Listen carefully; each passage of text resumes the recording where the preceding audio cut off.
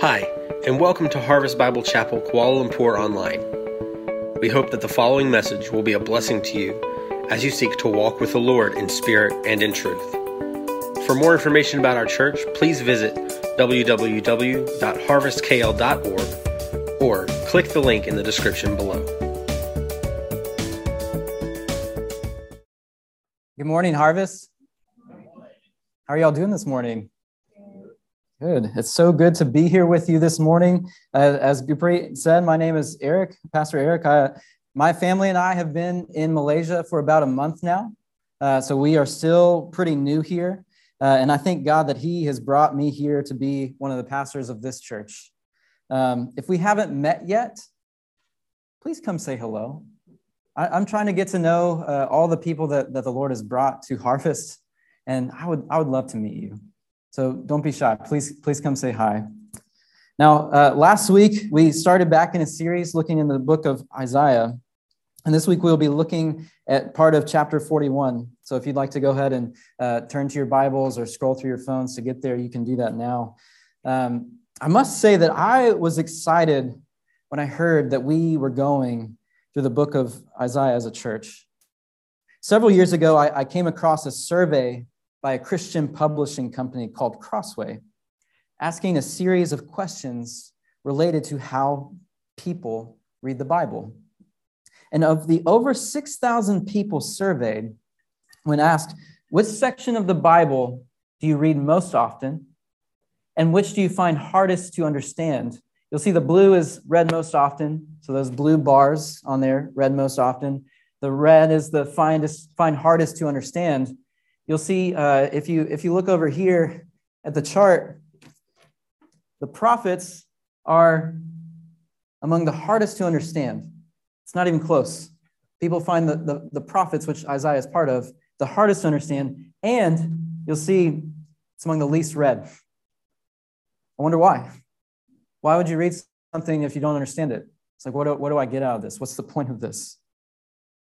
And so if you take up the task of reading Isaiah on your own, or even as you're just listening to it read, and you're thinking, what does this mean? What is this about? How does this fit into what God is doing? I want you to know that it's okay. You are experiencing something that many Bible readers have experienced. However, do not be resigned to stay in a place of not knowing. You see, the Bible is wonderfully complex, but it is not beyond our understanding. The Lord has gifted us with His Spirit and also with His church, the body, His body, to work together in understanding and walking through the truth that He has revealed through His Word. Meaning we need God? Of course we do. And we also need each other. To be a healthy theological community, we must be willing to ask questions. We must be willing to seek understanding. And we ought to do so with a posture that reflects the Spirit of God at work in us. One of love, joy, peace, patience, kindness, goodness, faithfulness, and self-control. Have you ever prayed to God? God, I want to know you more. I want to hunger and thirst for your righteousness and for your kingdom come.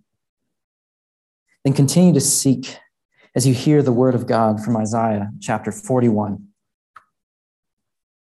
Starting in verse 1, it says, "Listen to me in silence, O coastlands.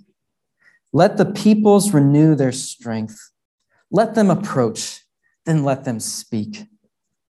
Let us together draw near for judgment.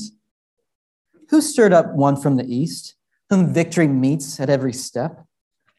He gives up nations before him, so that he tramples kings underfoot. He makes them like dust with his sword, like driven stubble with his bow. He pursues them and passes on safely, by paths his feet have not trod. Who has performed and done this, calling the generations from the beginning? I, the Lord, the first, and with the last, I am he. The coastlands have seen and are afraid. The ends of the earth tremble.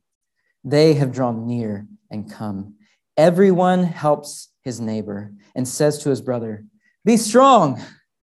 The craftsman strengthens the goldsmith, and he who smooths with the hammer, him who strikes the anvil, saying of the soldering, it is good. And they strengthen it with nails so that it cannot be moved. But you, Israel, my servant, Jacob, whom I have chosen, the offspring of Abraham, my friend, you whom I took from the ends of the earth and called from its farthest corners, saying to you, you are my servant. I have chosen you and not cast you off. Fear not, for I am with you.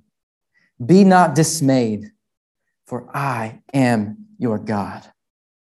I will strengthen you. I will help you. I will uphold you with my righteous right hand. Behold, all who are incensed against you shall be put to shame and confounded. Those who strive against you shall be as nothing and shall perish. You shall seek those who contend with you, but you shall not find them. Those who war against you shall be as nothing at all. For I, the Lord your God, hold your right hand. It is I who say to you, fear not. I am the one who helps you. Fear not, you worm, Jacob. You men of Israel, I am the one who helps you, declares the Lord. Your Redeemer is the Holy One of Israel. Behold, I make of you a threshing sledge, new, sharp, and having teeth. You shall thresh the mountains and crush them, and you shall make the hills like chaff. You shall winnow them, and the wind shall carry them away, and the tempest shall scatter them, and you shall rejoice in the Lord. In the Holy One of Israel, you shall glory.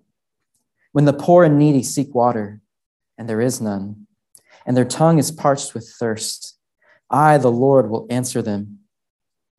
I, the God of Israel, will not forsake them.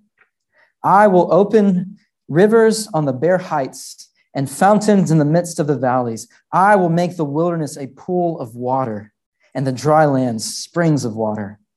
I will put in the wilderness the cedar, the acacia, the myrtle, and the olive. I will set in the desert the cypress, the plane and the pine together, that they may see and know, may consider and understand together that the hand of the Lord has done this. The Holy One of Israel has created it. Now, of course, we all understand this perfectly, right? We're all tracking. You're all with me? Just to give you some background about what is happening here, I want you to know that the book of Isaiah can be easily divided into two sections. Chapters 1 through 39, which we covered earlier in the year, and then chapters 40 through 66, which we've just begun a series in now. We're in week 2. This is a natural break point because there's a significant time gap and a significant change in circumstances for the audience of this book. We've gone from being warned about God's judgment to being in God's judgment. Being warned to being in it. They're in it. The first 39 chapters are filled with words of judgment and hope. A prophetic voice is calling for God's people to repent and to turn back to the Lord. They need to come to their senses because rather than show their unfailing trust in the strength of God, they look to chariots and horses. Rather than show the goodness of God, they adopt the religious practices of the pagan nations around them. They are meant to be a kingdom of priests, a holy nation, but none of them have lived up to their duties. Not one. In fact, when Isaiah delivers the news of Israel's certain demise to Israel's king, King Hezekiah, that everything in his house will be carried off to Babylon, His response is, well, it's not great. He says to Isaiah at the end of chapter 39, the word of the Lord that you have spoken is good. For he thought, there will be peace and security in my days. Now, we just sent off all the kids in this church, but just imagine corralling them back in here, setting them up here in the front, all of us looking at them in the face and saying, I am so glad that I won't have to live in the ruin that my generation has made for yours. Good luck. We would be beside ourselves, right? Like we would never do that. Are we in agreement that that would be bad? That would be wrong. We'd say like, no, let us experience the ruin first so that they don't have to. Hezekiah is saying, at least it's going to be good for me. Now, in our text this morning, those younger generations, those are the ones who have been living in ruin as exiles. Once they were bursting with pride, saying, we are the people of the Lord. Look at our storehouses. Look at our holy places. We are blessed. But now they have become a people stripped of their land. Storehouses empty. And it's no longer obvious that the Lord is with them at all. Do you think they were encouraged to worship God in the lands of Babylon? What do you think decades of discouragement and disillusionment would do to your faith in God? The beginning of Psalm 137 gives us an idea here of what they might be thinking. It says at the beginning, by the waters of Babylon, there we sat down and wept when we remembered Zion. On the willows, there we hung up our lyres. For there our captors required of us songs, and our tormentors mirth, saying, sing us one of the songs of Zion. How shall we sing the Lord's song in a foreign land? Do you hear the mockery? Do you sense the pain of God's people? You know, there's something identity shaping about singing God's praises among God's people. But what happens to us when we stop singing? When we feel like we don't have a song to sing anymore? I must say, I have found it to be so powerful to know the stories of broken people, to know of the pain they presently endure, and to then hear them cry out in song. Women who hold back tears from disappointment of a miscarriage as they sing of God's faithfulness to them. Those who have been displaced from their homes resolve to sing that our God saves. Singing is one practice that powerfully reinforces the realities of the gospel in our lives. It reminds us of who God is and also of our place before him. And when we remember who God is and are standing before him, we are comforted. We gain courage. But when you hear of the weeping in Babylon, maybe now you can begin to understand the people's reluctance when the voice of the Lord comes saying, comfort, comfort my people, at the opening of Isaiah chapter 40. They deeply believe the Lord has forgotten them. Or worse yet, he's no different from the other gods of the other nations. Either he's neglected them or he's too weak to help them. It's important to know this background as we look to understand what's happening in chapter 41, because there are historical events at play. Israel's been taken captive by a ruthless nation, but now another one's on the rise. The Persians are on the rise, and they're coming for Babylon. So God is asking us, how do you think world events come about? What do you think? Nations rise and fall. How? Is it by chance? Is it because some countries are more resourceful than others? Some governments are better run than others? Some gods are more powerful than others? What do you think? How does it happen? So at the beginning of chapter 41, God invites the nations to a court hearing of sorts. He says in verse 1, "Listen to me in silence, O coastlands. Let the peoples renew their strength. Let them approach, then let them speak. Let us together draw near for judgment." Now, we know from chapter 40 that the coastlands he's referring to is talking about the nations. God is calling the nations to quiet themselves in order to give ear to what he has to say. The collective accusation against the God of the universe, who created the cosmos, who created all things, is that he's just some national deity. That would be a step up for the so-called gods we elevate in our lives. But we're talking about the Lord of Lords, the King of Kings. So God responds to these accusations with the following arguments. First, he's trying to say that Israel's exile is not a product of divine neglect, but of divine judgment. And his judgment was right.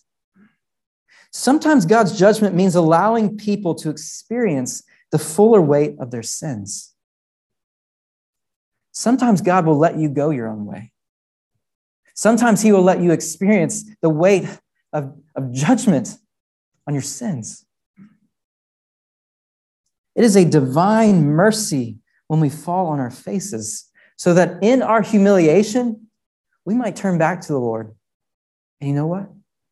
He's just gracious enough to receive you.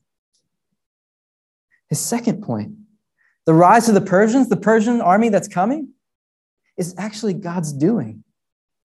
God is involved. He's the one who's initiating this so that Israel can return home. He's raising up Cyrus.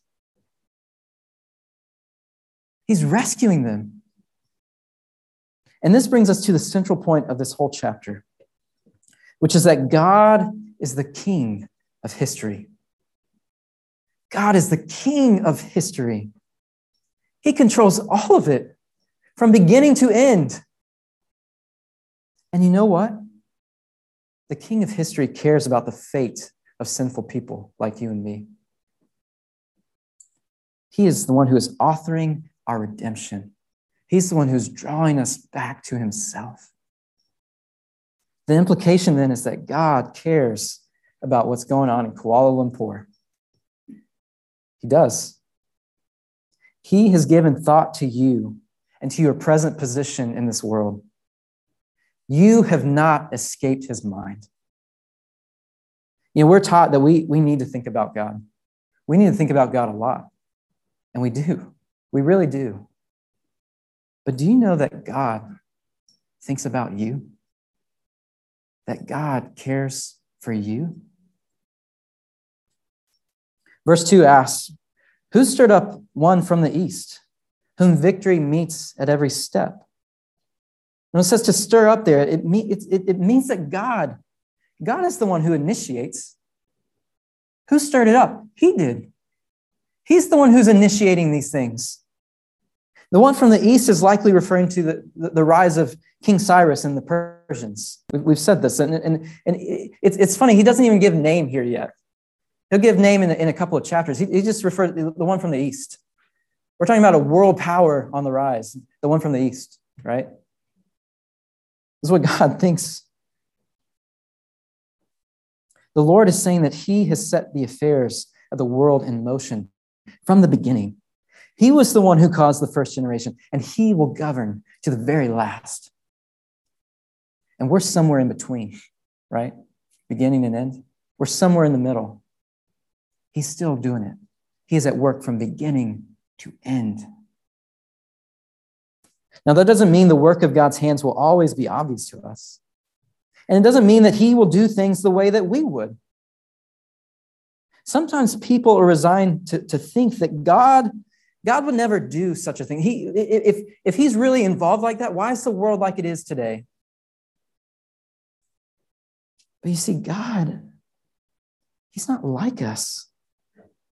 And what people really mean when they say that is, if I were God, I wouldn't do it this way.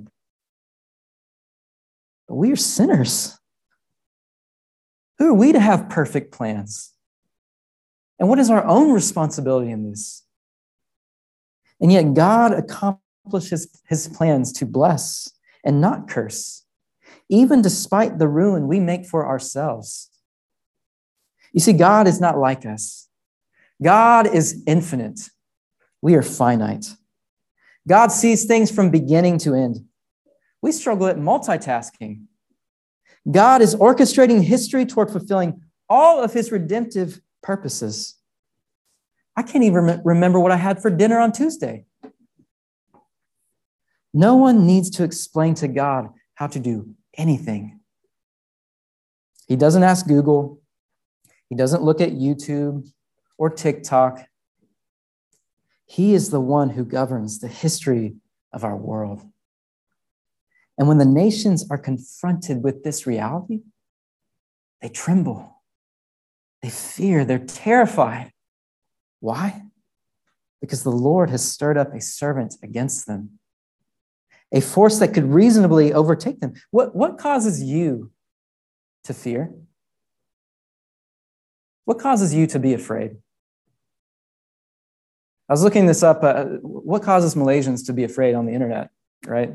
I thought, let's see what the internet has to say about this. So I don't know if this is you or not.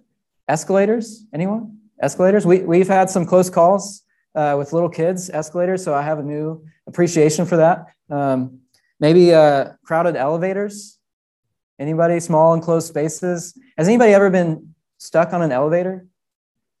One person? I wish that on no one. It is I think about it every time I get in an elevator now. It's real. How about heights? There's a lot of really tall buildings around here. You just like look down out a window and you're like, wow, it's like going forever. No? Okay. Maybe it's something more serious. Maybe it's losing your job, not being able to provide, losing a loved one, being rejected by your family, fear of the unknown. There's lots of things. There's lots of things we could fear. Whatever it may be, whatever it is for you, fear is powerful. It's powerful. I really believe that the world runs on fear. That's what's motivating most people. It's fear. Because fear confronts us with the reality that we don't hold our future. We can't even be certain about one moment to the next. And when faced with the presence of a reasonable threat, you will see people do whatever they can to grasp for control of what they cannot touch, what they cannot hold, what they cannot contain. When we are resigned to such fear, we will do whatever we can to take matters into our own hands rather than surrendering ourselves to the only one who holds our future. That's what the nations do in Isaiah 41. What's the alternative to coming before the Lord in faith? Idolatry. Idolatry. An idol is anything we devote ourselves to apart from God for a source of life, comfort, and hope. An idol is anything we devote ourselves to apart from God for a source of life, comfort, and hope. You see this in verses 5 through 7. In 5 through 7, the people are resolved. Their help comes from their own hands, which is why they turn to worship gods made in their own image. Verse 6 says, everyone helps his neighbor and says to his brother, be strong. They need to say that to each other. Where else would their help come from? And then they say of their craftsmanship, it is good. And they strengthen it with nails. It's talking about the idols that they're making. They strengthen it with nails so that it cannot be moved. This is their security. They think, look, we'll nail them down. Our gods will be stable. They won't fall over. Don't you see? The only source of comfort they can muster comes from themselves. It must be tiring work to make your own creator. Just think about that. That's what they do. And that is a sobering thought when real troubles arise. When real trouble comes, all you have is yourself. Usually you can tell the idols of a city by its most prominent structures. For example, where I lived in the U.S., those structures represent the prominence of medicine and education. Those are the kings of the land, of the city from where I come from. That's not to say those are bad places. They're not. They're incredibly important. But they're just like any other idol. They can't bear the weight of your burdens, and they can't rescue you from sin. So that's the nation's response. That's how they respond to fear. But God says to his people, you are to be set apart. You are to be different. You are to fear not. Which doesn't make sense because the reality is Israel is facing the exact same circumstances as everyone else. I mean, if they have been conquered by Babylon and the Persians are coming for Babylon, they're in Babylon. Guess what? They're getting conquered too, right? They're facing the exact same thing. He's saying, fear not. Well, what would give them reason not to fear? How do they do that? I'll tell you how. By remembering who God is and then remembering who they are. That's how. There's a line from a song that I love by this worship band called City of Light. We actually sang, the first song we sang this morning was by them. And the opening verses say this. It says, though the nations rage, kingdoms rise and fall, there's still one king reigning over all. So I will not fear, for this truth remains, that my God is the Ancient of Days. None above him, none before him, all of time in his hands. All of it. For his throne it shall remain and ever stand. All the power, all the glory, I will trust in his name. For my God is the Ancient of Days. You see, everything that feels permanent to you right now is passing away. One day your child will grow up and leave. One day you will retire from your job. One day your house will be sold. One day your spouse will pass away. The only thing that is enduring until the end is in the hands of the one who sits on the throne. The King of history, who melts away every fear. And if you really believe that, if you really start to believe that he is who he says he is, and that he cares about you in the way that he says he does,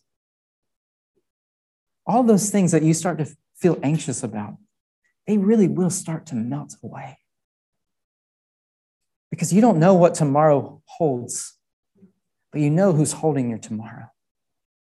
And so you can worry enough for today. You can focus on what this moment brings, and you can live for his glory. You can trust him in this. Now notice, we've talked a lot about who this king is, who this God is, but what does he have to say about us? What does he say about those that he rules over? What about his people? In verses 8 and 9, it says this, but you, Israel, my servant. You hear that? You, Israel, my servant, Jacob, whom I have chosen, the offspring of Abraham, my friend. You whom I took from the ends of the earth and called from its farthest corner, saying to you, you are my servant. I have chosen you and not cast you off. You see, God doesn't just give us some empty words to encourage us. He starts by showing us who he is. He's the God who reigns over all of history. He knows our past and he holds our future. And then he reminds us of who we are. We are his servants. We are chosen by him. We are his friends. the God of the universe, the King of history. The Hebrew word translated for friend in verse 8 literally means my loved one, my friend, my loved one. You are loved by God. While you ran to choose other gods, the King of history said, I chose you.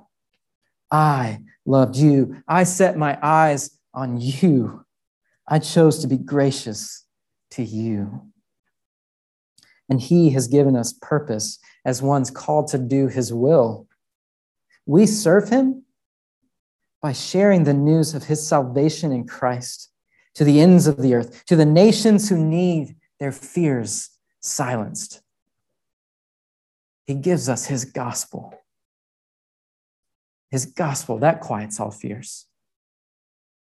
The hostility that you fear will be removed, he says. The barriers that are impossible will be made possible. The wastelands you find yourself in will be like an abundant forest bursting with life.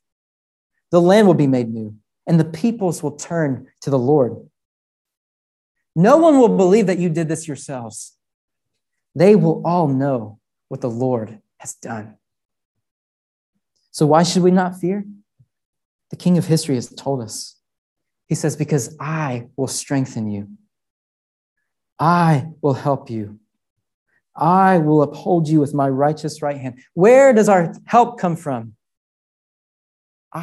He's saying himself. It comes from our God. Brothers and sisters, we have come to know this righteous right hand that he speaks about as Jesus Christ. And in him, God has been immeasurably faithful to us. And so he says, fear not. This is what sets us apart from the rest of the world, that we have a real faith in the risen Jesus. In verse 14, God says, you worm, Jacob. Would you find comfort in being called a worm? He says, you worm, Jacob.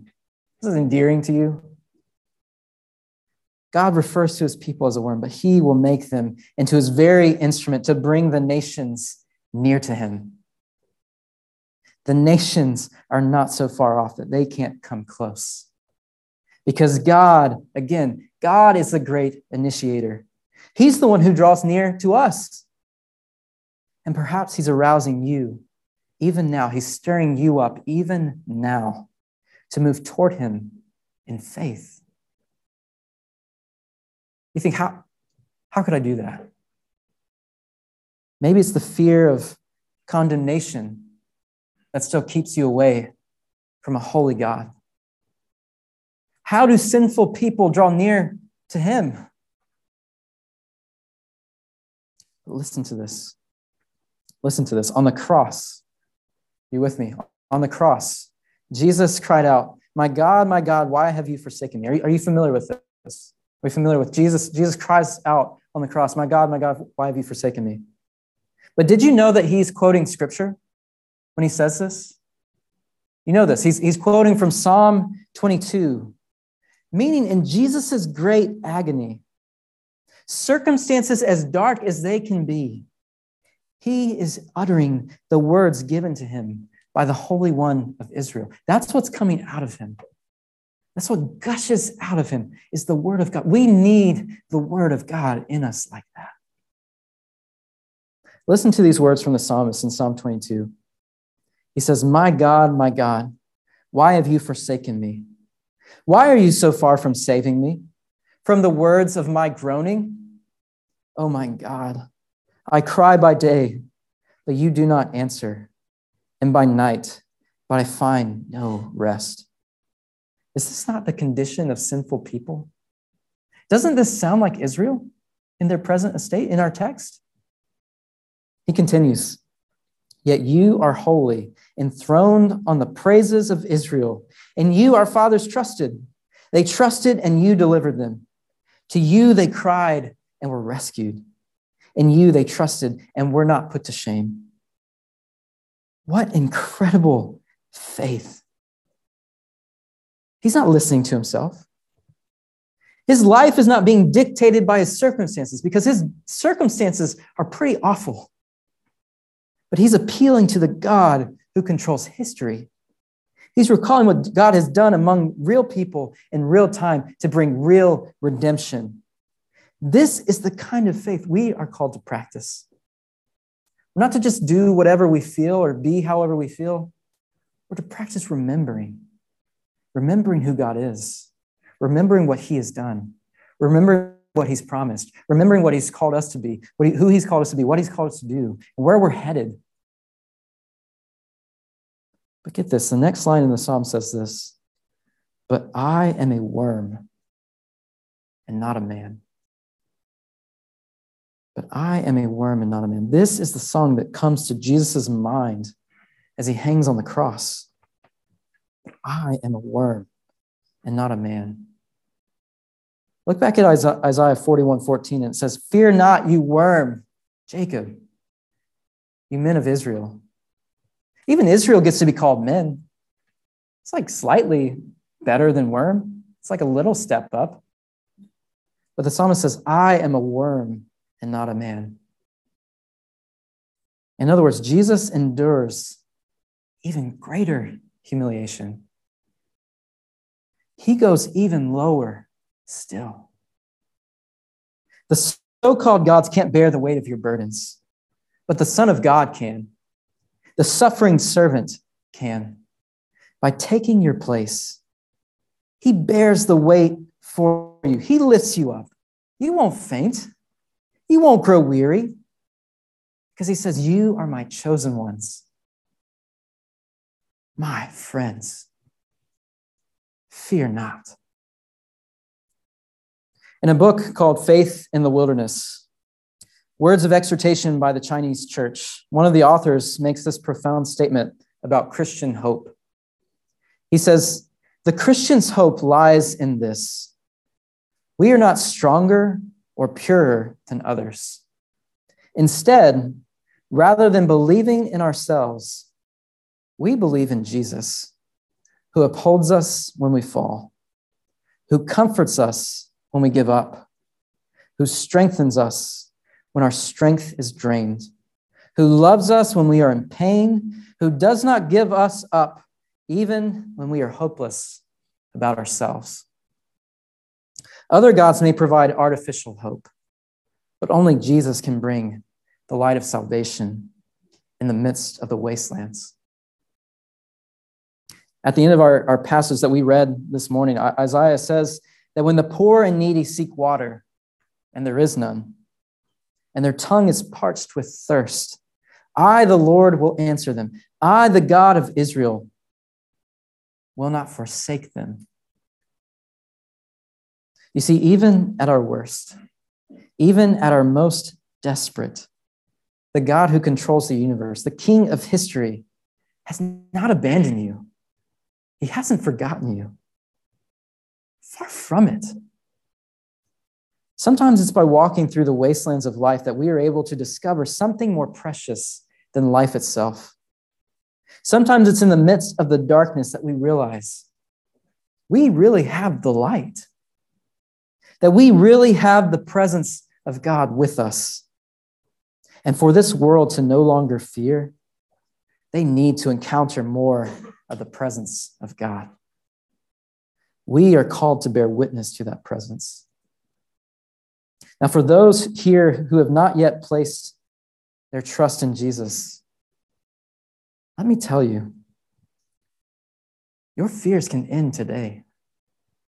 You can stop grasping for control and place your trust in Jesus, the only one who can truly hold you.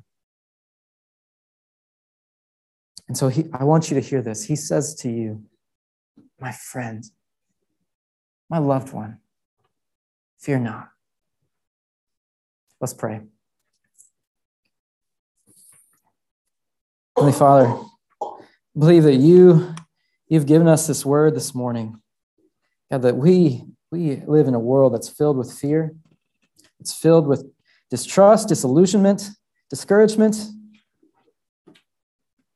But God, in the midst of all of this, as we're being tossed to and fro, we need something stable. We need something sure. We need your word. We need your presence, God. We need your spirit in us. God, we pray that you would fill us up. Would you give us comfort? Give us the comfort that comes from knowing your son, Jesus, and that you can really do it. God, that you are with us. God, teach us not to fear, but to trust you. We pray in Jesus' name. Amen.